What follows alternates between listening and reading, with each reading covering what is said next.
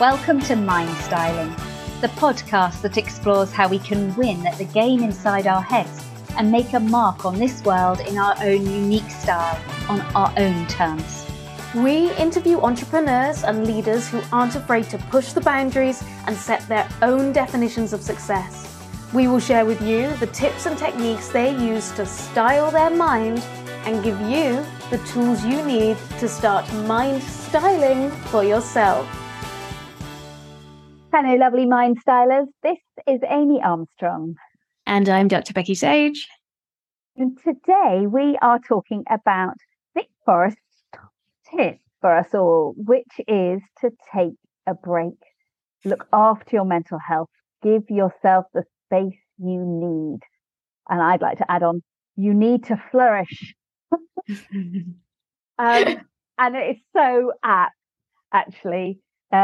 It's a particularly busy time of year, I am finding. Becky, I think you're finding.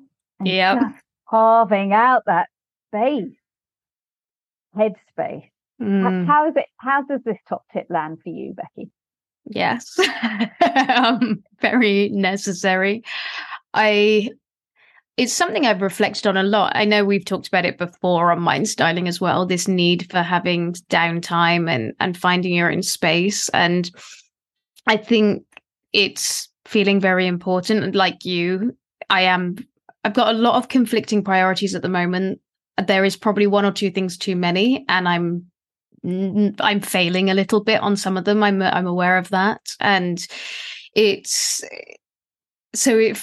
trying to find that space feels very important, but also feels very difficult right now. So what I've been trying to do is find it in the small moments. So we talked a lot about breathing with Vic. I do a Wim Hof breathing practice every day, mostly, if I can. And I do try to journal in some form every single day. And at the moment, it feels like when I take a break, it's more of a necessity. And I think what I'm trying to find is getting back to a point where the break is really rejuvenating as opposed to just crashing. And so I think that's something where it's important to try and preempt it. Having said that, I've also got more of a perspective now than I ever have done before in my life. And I'm aware that I've made choices right now that there's, a few weeks that are going to be busy, but I am going to let myself off the hook a little bit further down the line. And so I think, it's always trying to make those choices, but recognizing that you can't do everything straight away as well. Because I think in itself, it's even more stressful if you're then like, well, when am I meant to take a break? How can I do this? Yes, I need to recharge. Yes, I'd love to just take a lot of time off. But I think I'm trying and find those nano and those micro and those little mini breaks. And at the same time as trying to plan in things a little bit further ahead. Absolutely. And you talk about the micro and the nano. It is interesting. There's the research that shows that if we can just look up from our laptop and just focus on the horizon, so look far rather than near,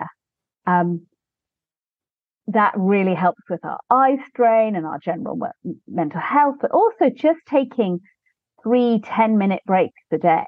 If we can't do big chunks, but just 10 minutes to get up and, I've often said, actually, change is as good as a rest. So, instead of doing the Zoom meeting, maybe you need to quickly write a to-do list or check your emails. All fantastic, but nothing better than actually, if you can, going outside and just breathing in the fresh air. Just allowing your mind to just do a bit of free wandering, because that actually then causes our mind to light up. It's in those spaces that we can be creative, where we can actually find solutions and find a new way through. Yeah, I did that this morning. I actually had an intention. I actually was doing what you just said. I thought I'll take myself away and work in a slightly different space, and I'll do it in a notebook rather than on a screen. And I actually ended up just not doing anything. Like I had a coffee and I just sat there and found myself kind of staring into middle distance, going, this is what you need right now, because it just is, it's, and even though I've got things on the to-do list that need to be done, I'm like, look, I'll get them done. They'll happen by the end of the day. But right here, right now, I just need to have that moment. I'm also interested in what, we were just talking a little bit about what constitutes a rest or a change. And I think sometimes for me, it's about which things energize you, which things really cause you to feel not energized, which really drain your energy. And so I'm interested in your thoughts on that. Kind of when is it when is it a rest, or when is it that you're finding something that's a more energizing activity, and that kind of balance of getting those different aspects in. Oh, it's so interesting you say that, because again, it's sort of what's one man's treasure is another man's poison. My husband, he could spend all day on a Sunday in the kitchen, and he'll rustle up some incredible things like salsa verde, mayonnaise, all these wonderful little things that are great to have in the fridge. Actually going to solve any massive food issues. They're all condiments. Delicious, and they can really, scrambled eggs suddenly are transformed by a bit of salsa verde, for instance. But that's his way of switching off and listening to certain podcasts or just tuning into music. Whereas for me, actually, the kitchen is a place of, it can be a place of stress. If baking is more my thing, if I'm doing it with someone or I've got creative space and there's no deadline or requirement for it, that's lovely. But generally, it's not there.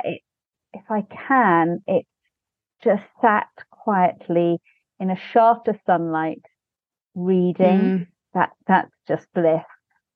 Or going and walking.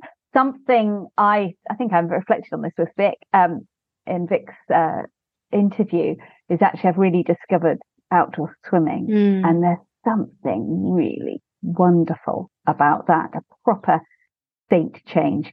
However, it is now a little bit cold, so I'm taking that off my I'll enjoy that in the spring stroke warm summer. I'll stick to just cold showers very briefly, and but it'll be about getting outside. And today is a beautiful autumnal, bright, sunny day, and I'm just going to go and enjoy it and lift my face to the sun. What is a rest? A rest is what recharges you.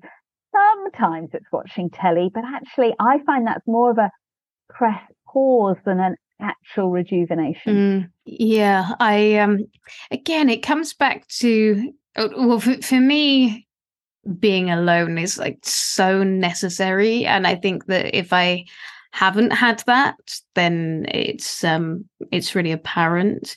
And this idea of being kind to yourself, and which is something else that Vic was really talking about, checking in to see whether you're being kind to yourself. And I think that also plays into it as well, is kind of in the moment figuring out what your needs are, and then not beating yourself up about that. Kind of, well, not the same as you, it's not the same activities, but certainly like similarly, there are certain things that really stress me out and certain things that don't. So we were just talking about, going out for a meal for some people is like a really nice, fun social thing. I find that so stressful. I find it like I don't have fun really. I end up spending money on things that I feel like, what was the point? Because I would have enjoyed myself more if I'd have gone to Tesco's, got myself a little whatever it is, and been at home on my own with my cat, and being able to eat. And so it's things like that where I struggle, and then I kind of need to hunker back in and have that alone time. I mean, you just talking about reading a book in a shaft of sunlight, that sounded beautiful, and that's something that I'm really missing at the moment as well. I haven't really read. I haven't had time. I haven't carved out that time for myself. And I think it's because I haven't got ahead of, I've allowed myself to get a little bit behind in terms of having a lot going on, doing a lot of the things that don't energize me and not so many of the things that do energize me. And so then when I do sit down, I'm like, even the idea of picking up a book, I'm just going to put the TV on, because the TV, and actually sometimes the TV is, again, coming back to that thing about being kind to yourself. I think it's easy sometimes to be like, no, TV is bad for you too. But actually, I think TV is good for me sometimes. Oh, it's wonderful. Yeah, and it has that rest, and it takes you to a different place. So I definitely, I mean, I dread to think how many Netflix series I actually get through. But that is a place for me that I need to come back to, especially when it's kind of where everything is starting to get a little bit too much. Whereas kind of when I can sit down with a book, that feels like really nourishing, or with my journal, or with, getting writing done. Yeah. And like you, I mean, I never got into the swing of the cold water swimming. I don't feel like I'm close enough to any cold water swimming pools where I am. I don't know. But you're right next to a canal. So I wouldn't recommend. Oh yeah, I wouldn't want to swim in. I've got a river and a canal, actually, but yeah. Have no health benefit. People do swim a little bit further down the river from where I am. But yeah, I've been doing my cold showers. But as the weather's getting colder, I'm a little more experimental, or a little bit more picky about the days when I do put the shower on cold or I don't. It's not quite the same when it's 40 degrees outside. Yeah, definitely.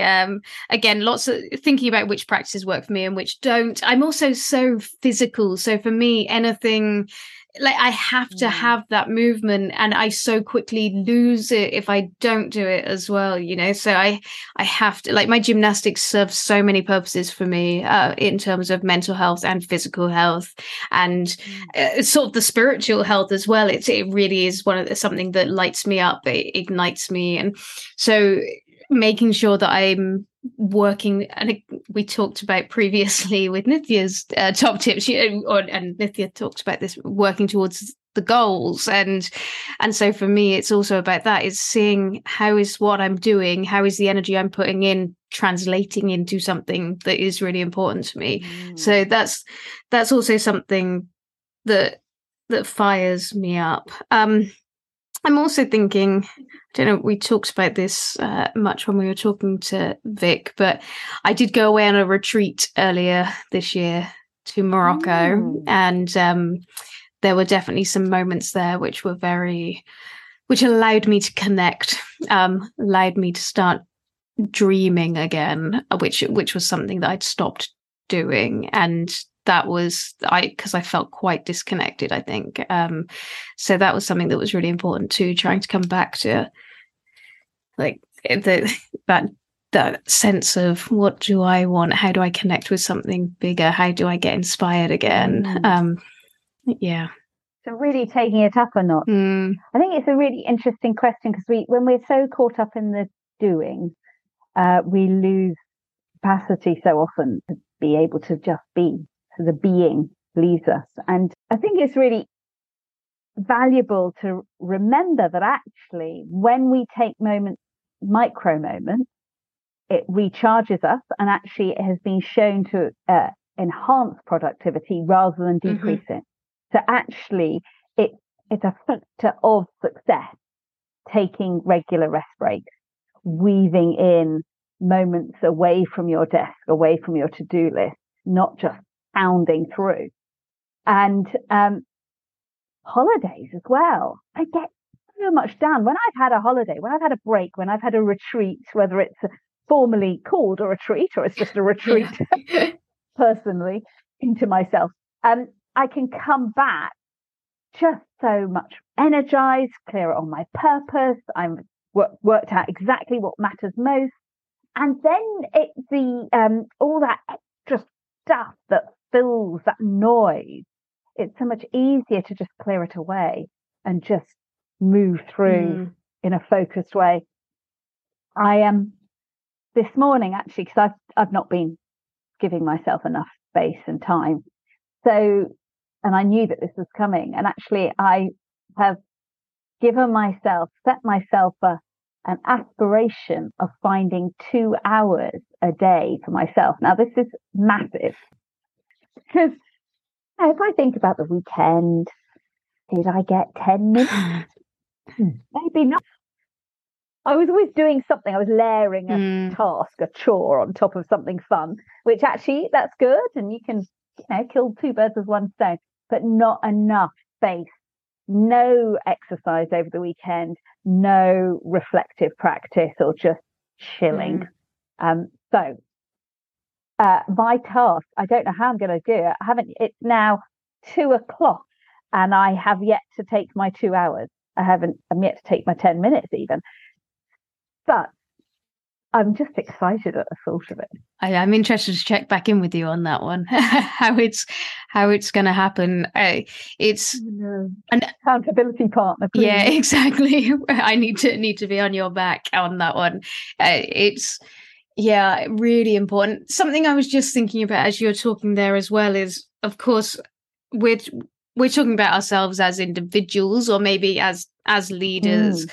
I think it's really important for leaders to stop and take the time. I think that a leader is somebody who role models behavior for the rest of the organization. And it can be very damaging when the person in a leadership role is in that heightened state all of the time, which so many of us have been in. That adrenaline driven, very kind of hunkering down into focus mode and then not being able to see anything wider because you're just under stress and you're busy. It's very common. It's very easy to get yourself into that place. But I think the thing that we don't talk about enough is the fact that if that's what you're doing, that permeates through the organization, through your team, through the culture. And how are the people who are working for you, how's your team meant to engage with you? What are you expecting from them if that's the behavior that you're modeling? And so I say the behavior you're modeling also if you're not accessible to them in a way that has some grounding and has some space in it. So I think that's something that is really important. And it was a driving force for me, actually, in terms of really looking at myself and, how do I get back to a better place? I think probably when we first started working together, Amy, and I was really struggling because I had this awareness that I wanted to be there for the team in a better way. And I wanted our organization to run more smartly. But and kind of move away from the notion of, the whole let's work smart, not hard, like move away from the notion that it's all just push. But making sure that you're creating that space so that the whole organization can work more smartly and that there is space for others and there is space for you to step back and say, actually, I'm going to delegate this thing, or I'm going to, this isn't my role to play right now, or whatever it might be. I don't know if you've got any thoughts about that. Well, I just think as a leader, your role is to have perspective, to be able to access your wisdom. You are in that position because of the value you bring. And if you're constantly in doing mode, you are not accessing your full potential. And you're not only depriving the company of your wisdom and insights, you're depriving your colleagues. And I think so actually as a leader, it's our responsibility to catch ourselves. And that's actually what you and I talked about. It's like, oh, hang on a second. I'm noticing some things as I've gone off the rails, course correction required. None of us are perfect. And you've mentioned it before, there are always going to be particularly pressured moments in a life cycle of a business, in a week, in a month, in a year. It's building in the time, not accepting that as an excuse either, because actually if we're not careful, if we're in a point of massive, rapid growth, then if we don't build in quiet thinking time, reflective time to connect with our team members, if we're not prioritizing those critical elements of leadership, of enabling the company, the company won't flourish. It won't grow. It won't scale as it should do. It'll be being deprived of oxygen and water that it needs to grow and flourish. And it's quite perpetuating, isn't it? Because the less space you give to that prioritization, the harder it is, the more of the things you end up kind of saying yes to or doing in a non-strategic fashion. And then that space gets eaten away more and more and more. So it's about being able to step back, building the right processes that capture those things as well. You know, very simple things, I think, but always making sure there's kind of a start and a finish to, if you're doing a project, if you've got something going on, I don't know what it might be, but making sure you've got that space, set it up properly, communicate properly, make sure everyone's on board in the right way, debriefing afterwards and really capturing the learnings and going back to your original goals. And those things sound really obvious, but I think they often can get a bit lost especially if you find yourself in that kind of hamster wheel where you're then like, no, we just need to do this and we just need to do that and that thing just has to happen. So having just even very simple processes can help with that, I think. It's reflecting and reviewing your ways of working. If you're the sort of person who goes, oh, it's just easier for me to do it myself, then that is a sign that something's out of kilter there. Yeah. With you and with the process, with the team and the ways of working. So there are all sorts of little red flags, and it's about just allowing ourselves, giving ourselves permission to go, just sit. Okay, what would be a more healthy choice right now? How can I design in space to breathe and do my best thinking over this week? So that's a question for us both and all our listeners. Yeah, you especially. Well, I say that I'm obviously in exactly the same position, but you have a very specific goal around this. So I'm going to try. Aim big, don't you? I think sometimes you have to have big, audacious, hairy goals to actually achieve some of it. Yeah, absolutely. I might have just gone to my maximum. I do really believe in your minimums and just saying at the start of a day or when you're planning out your day, what would the minimum be that I need to achieve to make today feel like a real success? Starting with that minimum rather than we so often start with the stretch. So yeah. So I've set the stretch and now I've got to look at my minimum and my medium and I've got to put my teeth in. Yeah. What one thing? I think that's it can feel, if it does feel overwhelming, I think that's often really helpful, isn't it? Actually, no, I'm going to do 5 gratitudes in my journal today, or whatever it might be. That's certainly what's got me through some of the harder times, is where I'm like, do you know what? I'm just gonna do these 2 things. That's what needs to happen today, or I'm just going to take this one step, and this one step leads to, the next thing and the next thing. So what small thing can help? I'm going to ask myself this: what small thing can help me move closer to that wonderful goal of sitting in that sharper sunlight and reading? Amazing. Well, I invite everyone who's listening to do the same thing, to think, what small thing can I do to achieve whatever it is you want to achieve? That, but following Vic's top tip of creating that space and creating that kindness for yourself.